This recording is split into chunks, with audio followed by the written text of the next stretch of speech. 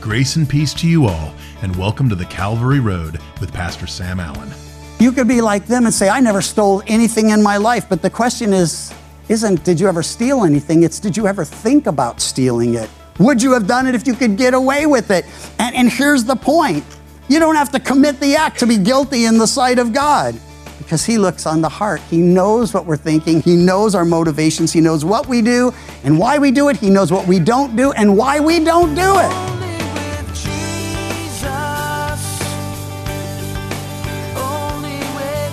In today's broadcast, we have part 2 of Pastor Sam's message, The Truth Will Set You Free.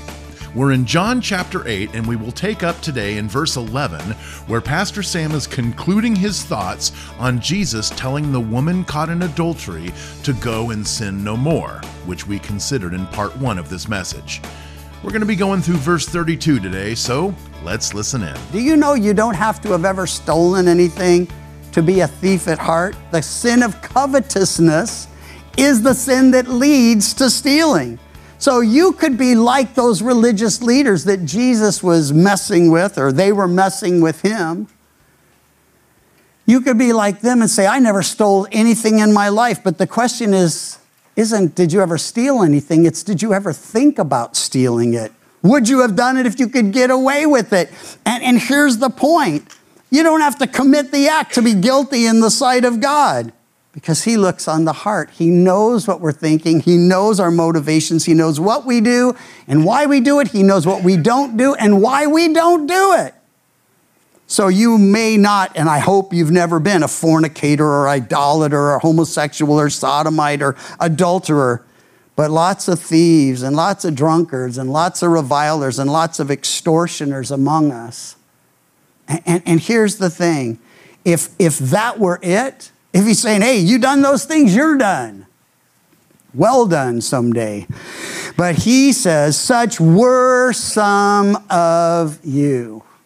I love that.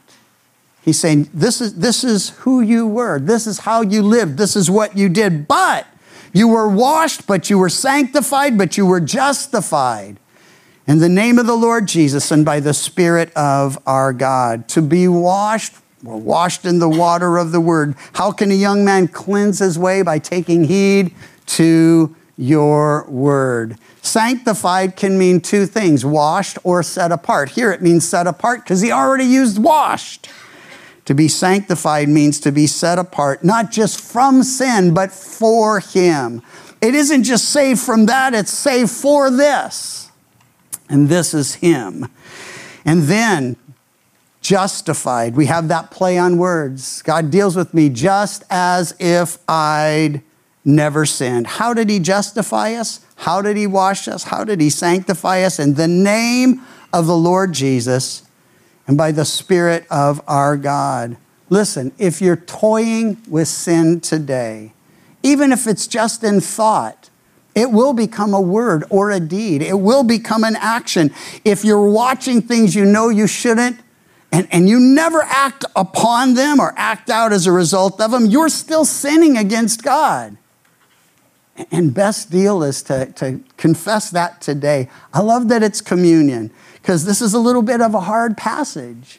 But there's an opportunity at the end of it to confess, knowing if we confess our sin, He's faithful and just to forgive us and cleanse us of all unrighteousness.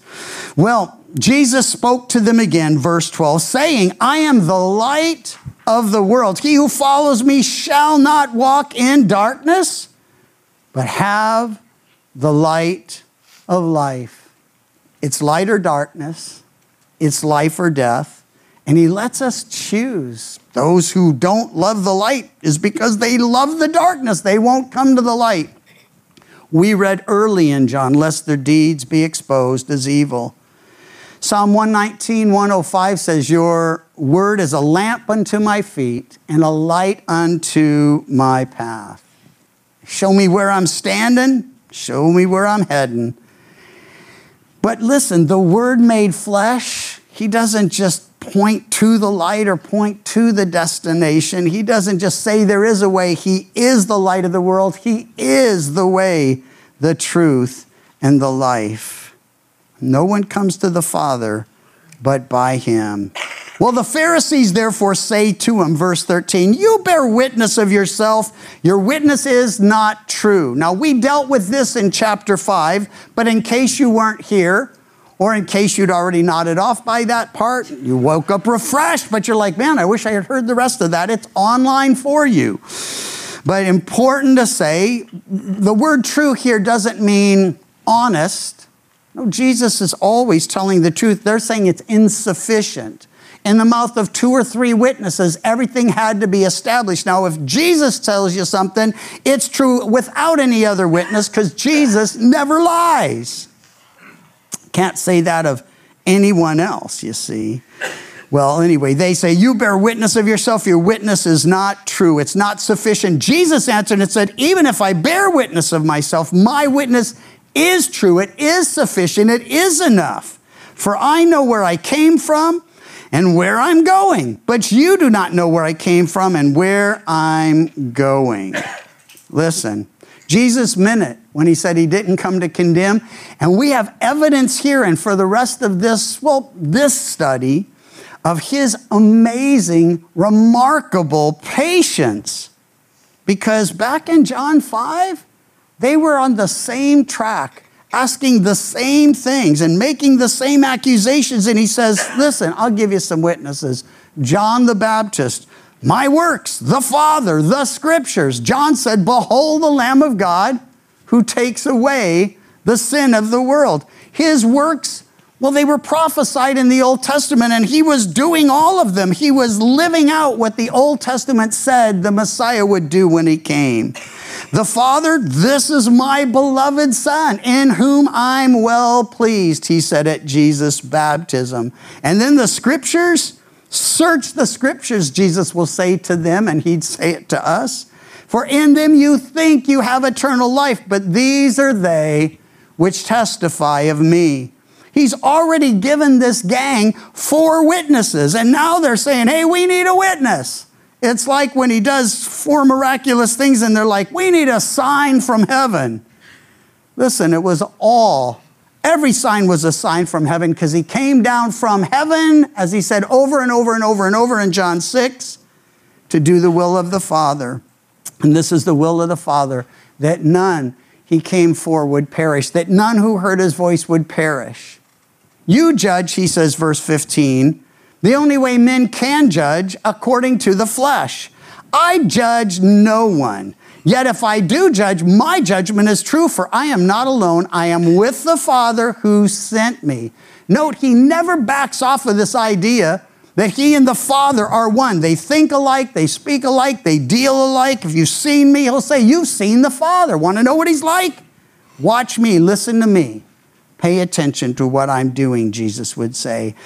It's also written in your law, and here it is, that the testimony of 2 men is true. I am one who bears witness of myself, and the Father who sent me bears witness of me.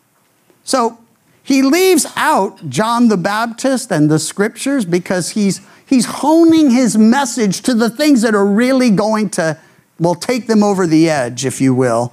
Not that that's his goal. His goal is to win them. But if he doesn't win them, they're going to grow increasingly hostile. And I'm going to encourage you to make sure you read the rest of the chapter. And I'm going to encourage you not to do that right now. But let's finish this. But you read the rest, because that's what we're going to look at next week. It's sort of like the other side of this whole thing. And we're going to see some things in Jesus that are a little bit surprising and a little bit shocking and in some ways delightful. So anyway, verse 19, they said to him, where is your father? And they talked like that when they talked to him, by the way. You know, at one point they're going to say, we weren't born of fornication. What's the implication of that? You ever been in a conversation and just mentioned, I wasn't born of fornication? No, they have a reason for saying it.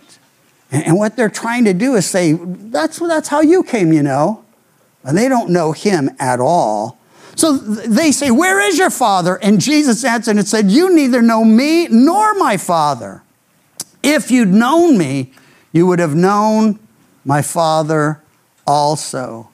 Now he's going to guide the conversation away from Moses and away from the law to deal with the father of the faith, Abraham. That will be next time. But here we're in the beginning of that transition from Moses and the law, because they relied on Moses. They thought they were following in his footsteps, sitting in his seat, condemning people under the law. But Abraham, father of the faith, that's next time. Well, verse 20, these words Jesus spoke in the treasury as he taught in the temple, and no one laid hands on him, for his hour had not yet come.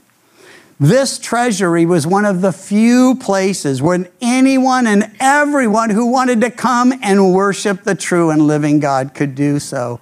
It was the place coins would be exchanged, yours for one that they approved of and could take, with a hefty markup in the transaction. That's why Jesus ministers here, though, is because this is the place Gentiles could come and connect with the true and living God. To be in the temple of God, or at the temple of God, it's the temple courts. To be in the temple of God, to be among the priests and the children of God, to hear the worship of God. Man, they just worshiped and worshiped and worshiped at these feasts. But the treasury, there's another reason that he's teaching there, because this is where people like you and me could have found him, could have listened to him, could have given our lives to him. And by the way, the only reason that the religious leaders are even hanging out in this area is because they were coming to collect their money, because they made a hefty profit on people who came to worship the Lord, something he condemns. And there aren't a lot of things he condemns people for: religious hypocrisy and taking advantage of people who come to worship, milking them, using them. Man, he does not let that go. Well, anyway, his hour had not yet come, and Jesus said to them again, I am going away, and you will seek me, and you will die in your sin. And where I go, you cannot come. Now listen, he's saying something so radical that if he were saying it to you, he is saying it to you. He says, I'm going away, you'll seek me, and you will die in your sin. Unless, of course, you repent of your sin. Unless you give your life to him. So if you've done that, then he's not saying it to you. But if you haven't, he is saying it to you. But note, they don't even think about what's being said to them. They say, will he kill himself? Because he says, where I go, you cannot come. They're so far from a heart of repentance. He says, you're going to die in your sin. And they say, whoa, think he's going to kill himself? It shows how far from the heart of the conversation they actually were, that they would pick a word and fixate on that to avoid not the implications, but the clear revelation of what he's telling them is going to happen to them unless they repent of their sin. And then he gets into it with them. We start to see the beginning of it. He says to them, you are from beneath, I am from above. You are of this world. I am not of this world. That's a theme he's going to develop. But listen, when he says you're from beneath, he's not saying you're from down south, I'm from up north. He's saying you come from your father, and you come from your roots are there. At best in this world, at worst in the world to come for those who refuse to surrender to Jesus and give their lives to him. Well, therefore, I said to you, you will die in your sins, for if you do not believe that I am, he was inserted unnecessarily. They thought it made it clear. We don't need it to say he. If you don't believe I am, you will die in your sins. Don't miss this. To die in your sins means to die without forgiveness, without hope of forgiveness, because it's all has to happen here, and then it affects and impacts eternity. So they begin to say to him, who are you? This is life's most important question. He framed it in another way when he said, "Who do men say I am?" And they said, "Well, some are saying you're like a prophet, and others, well, like Elijah, a great miracle worker, or they give the list of the things people were saying. He says, "Who do you say I am?" Peter says, "You are the Christ, the Son of the living God." And Jesus said, "Blessed are you, Simon Bar-Jonah. Flesh and blood hasn't revealed this to you, but my Father in heaven. And I tell you, upon this rock I will build my church, and the gates of Hades will not prevail against it." Listen, upon this rock. What's the rock? It's the confession that he's the Christ, and what that means. He's the Christ, the Son of the living God. I said loving God. That's actually not bad. And so he's loving and living. Now here's the important part. He is the Son of God, so he's able to save. And he's the Christ, so that means he is the Messiah. He is the Savior. He came to die for our sins, buried and risen again. So the question is, who do you say he is? We could say, "Who are you?" But, he's not standing here. But he'll say to you, "Who do you say I am?" Because the answer to that question will, in part, impact you forever.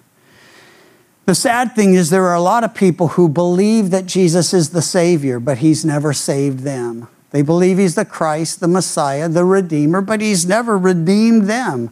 Because you can believe it intellectually, and he'll make this clear in a moment. You can comprehend who he is and what that means. You can even share it with others, but still never process it internally. And he's going to say, you need to make sure you do just that. Latter part of verse 25, Jesus says, "Just what I've been saying to you from the beginning. I have many things to say to you and to judge concerning you. But he who sent me is true. And I speak to the world those things which I heard from him, and they did not understand that he spoke to them of the Father." By the way, over and over and over and over, up to this point in John's gospel, and we're only in chapter 8. We're not even close to halfway through. He has said, "The Father, my Father, the living Father," 39 times by the time we get to the end of this chapter. And he's not even close to finished. He's all about the Father, and the Father's all about the Son, and the Holy Spirit all about the Son. And Jesus, he's all about us. Oh, he wants to bring glory to the Father, but he wants to bring us to the Father, because nothing makes the Father more happy and more blessed and more pleased than to know we'll be with him, redeemed by and for him. Well, Jesus said to them, "When you lift up the Son of Man." And he's not talking about in praise or in song as we've been doing. Now, he's talking about the cross. He says, when that happens, then you'll know that I am, and that I do nothing of myself, but as my Father taught me, I speak these things. And he who sent me is with me. He doesn't leave us wondering. The Father has not left me alone, for I always do those things that please him. And as he spoke these words, many believed in him. Early in John, it said he came unto his own, but his own received him not. But as many as believed him, to these he gave power to become the children of God, even to those who believed in his name. As many as received him, he gave the right, the might, the power to become the children of God, even to those who believe in his name. Now, I'm certain most of you have heard, processed, dealt with, confessed your sin, received him as Lord and Savior. But if you haven't, please don't just consider to do it today. Do it today. Do it today. Do you know that the Bible says every knee is going to bow and every tongue is going to confess that Jesus Christ is Lord? And years ago, I heard somebody say, so I'll share with you, beat the rush. Do it today. Bottom line, why is this so important if we're already in Christ, if we're already on our way to heaven, if we're absolutely certain that we're his and that, well, he's ours? Because there are over 2 billion people on planet Earth who've never heard the name of Jesus. But you don't have to leave our community to find people who, while they may have heard of him or heard the name Jesus, never in a way that would have pleased him or been a blessing to him. We don't have to go into all the world. We can start at home. And if you're going to go in all the world, start at home. Because that's how he told them to do it. Witnesses to him in Jerusalem, Judea, Samaria, to the uttermost parts of the world. That's how he did it then. That's how it will work for us. Well, Jesus says to those Jews who believed in him, if you abide in my word, you are my disciples indeed, and you shall know the truth, and the truth shall make you free. Let's unpack that, then we'll pray and share in communion together. If you abide in my word, abide is the key word there. Continue, remain, dwell in the word of God, to ingest it, to digest it, to meditate on it, to be cleansed and nourished and refreshed by it.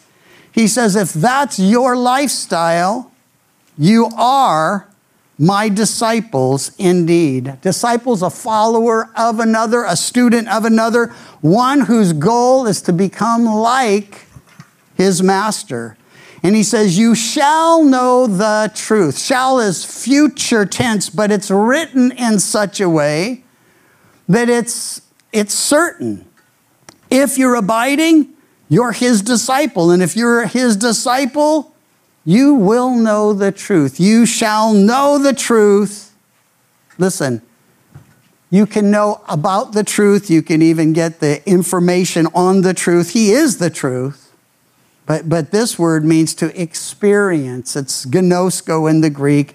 It's an experiential knowledge of truth. It's reality. You shall know the truth, and the truth shall make you free. The truth sets us free. The truth keeps us free. So we're instructed in Scripture to believe in, to dwell on it, to walk in it. We're promised that the truth will make us free from the law, the liar, the lies, free from sin and condemnation, from death and eternal separation, free from hatred and hypocrisy, free from immorality and idolatry, free from selfishness and selfish ambition, from hopelessness to depression to despair. But listen, it isn't only about what we're free from. Oh, that list could go on and on and on. It's what we're free for and who we've been freed by and who we've been freed for. Free to worship and serve the one who made us, who loves us, who so loves us. He sent his only begotten Son to die for our sins, buried and risen again. He's redeemed us. He's transforming us. He's empowering us and using us. We're free to be witnesses of his glory, of his grace, of his mercy, of his kindness, of his patience, of his goodness, of his plans and his purpose. We heard Pastor Sam remind us that even if we have not committed a sin in the flesh, we are still guilty of it if it's in our hearts. Well, sometimes that can seem a little unfair, for after all, according to Scripture, our hearts are, above all things, deceitful and are constantly trying to get us to sin. Well, Hebrews 4:12 tells us, "For the word of God is living and powerful, and sharper than any two-edged sword, piercing even to the division of soul and spirit, and of joints and marrow, and is a discerner of the thoughts and intents of the heart." Well, we need God, and we need God's word to help us discern the state of our hearts, lest we fall into the same traps that the religious leaders of Jesus' day fell into, thinking that just because our actions are clean, so goes our heart, and that just because we have not sinned physically, that we are free from sin. And when we think that we're free from sin, there's no confession of sin. And where there is no confession of sin, there is no forgiveness of it. Don't let your heart deceive you. Everyone needs forgiveness, and it is in this forgiveness of sin that leads to freedom from sin and to eternal life. The Calvary Road is a ministry of Calvary Chapel Chico, and you can visit our website, ccchico.com, or download the CC Chico app to contact us and listen to other studies from Pastor Sam. You can also listen to The Calvary Road as a daily podcast by visiting thecalvaryroad.com. We'd love to hear from you, and until next time, may you find grace and peace as your journey takes you down the Calvary Road. And your grace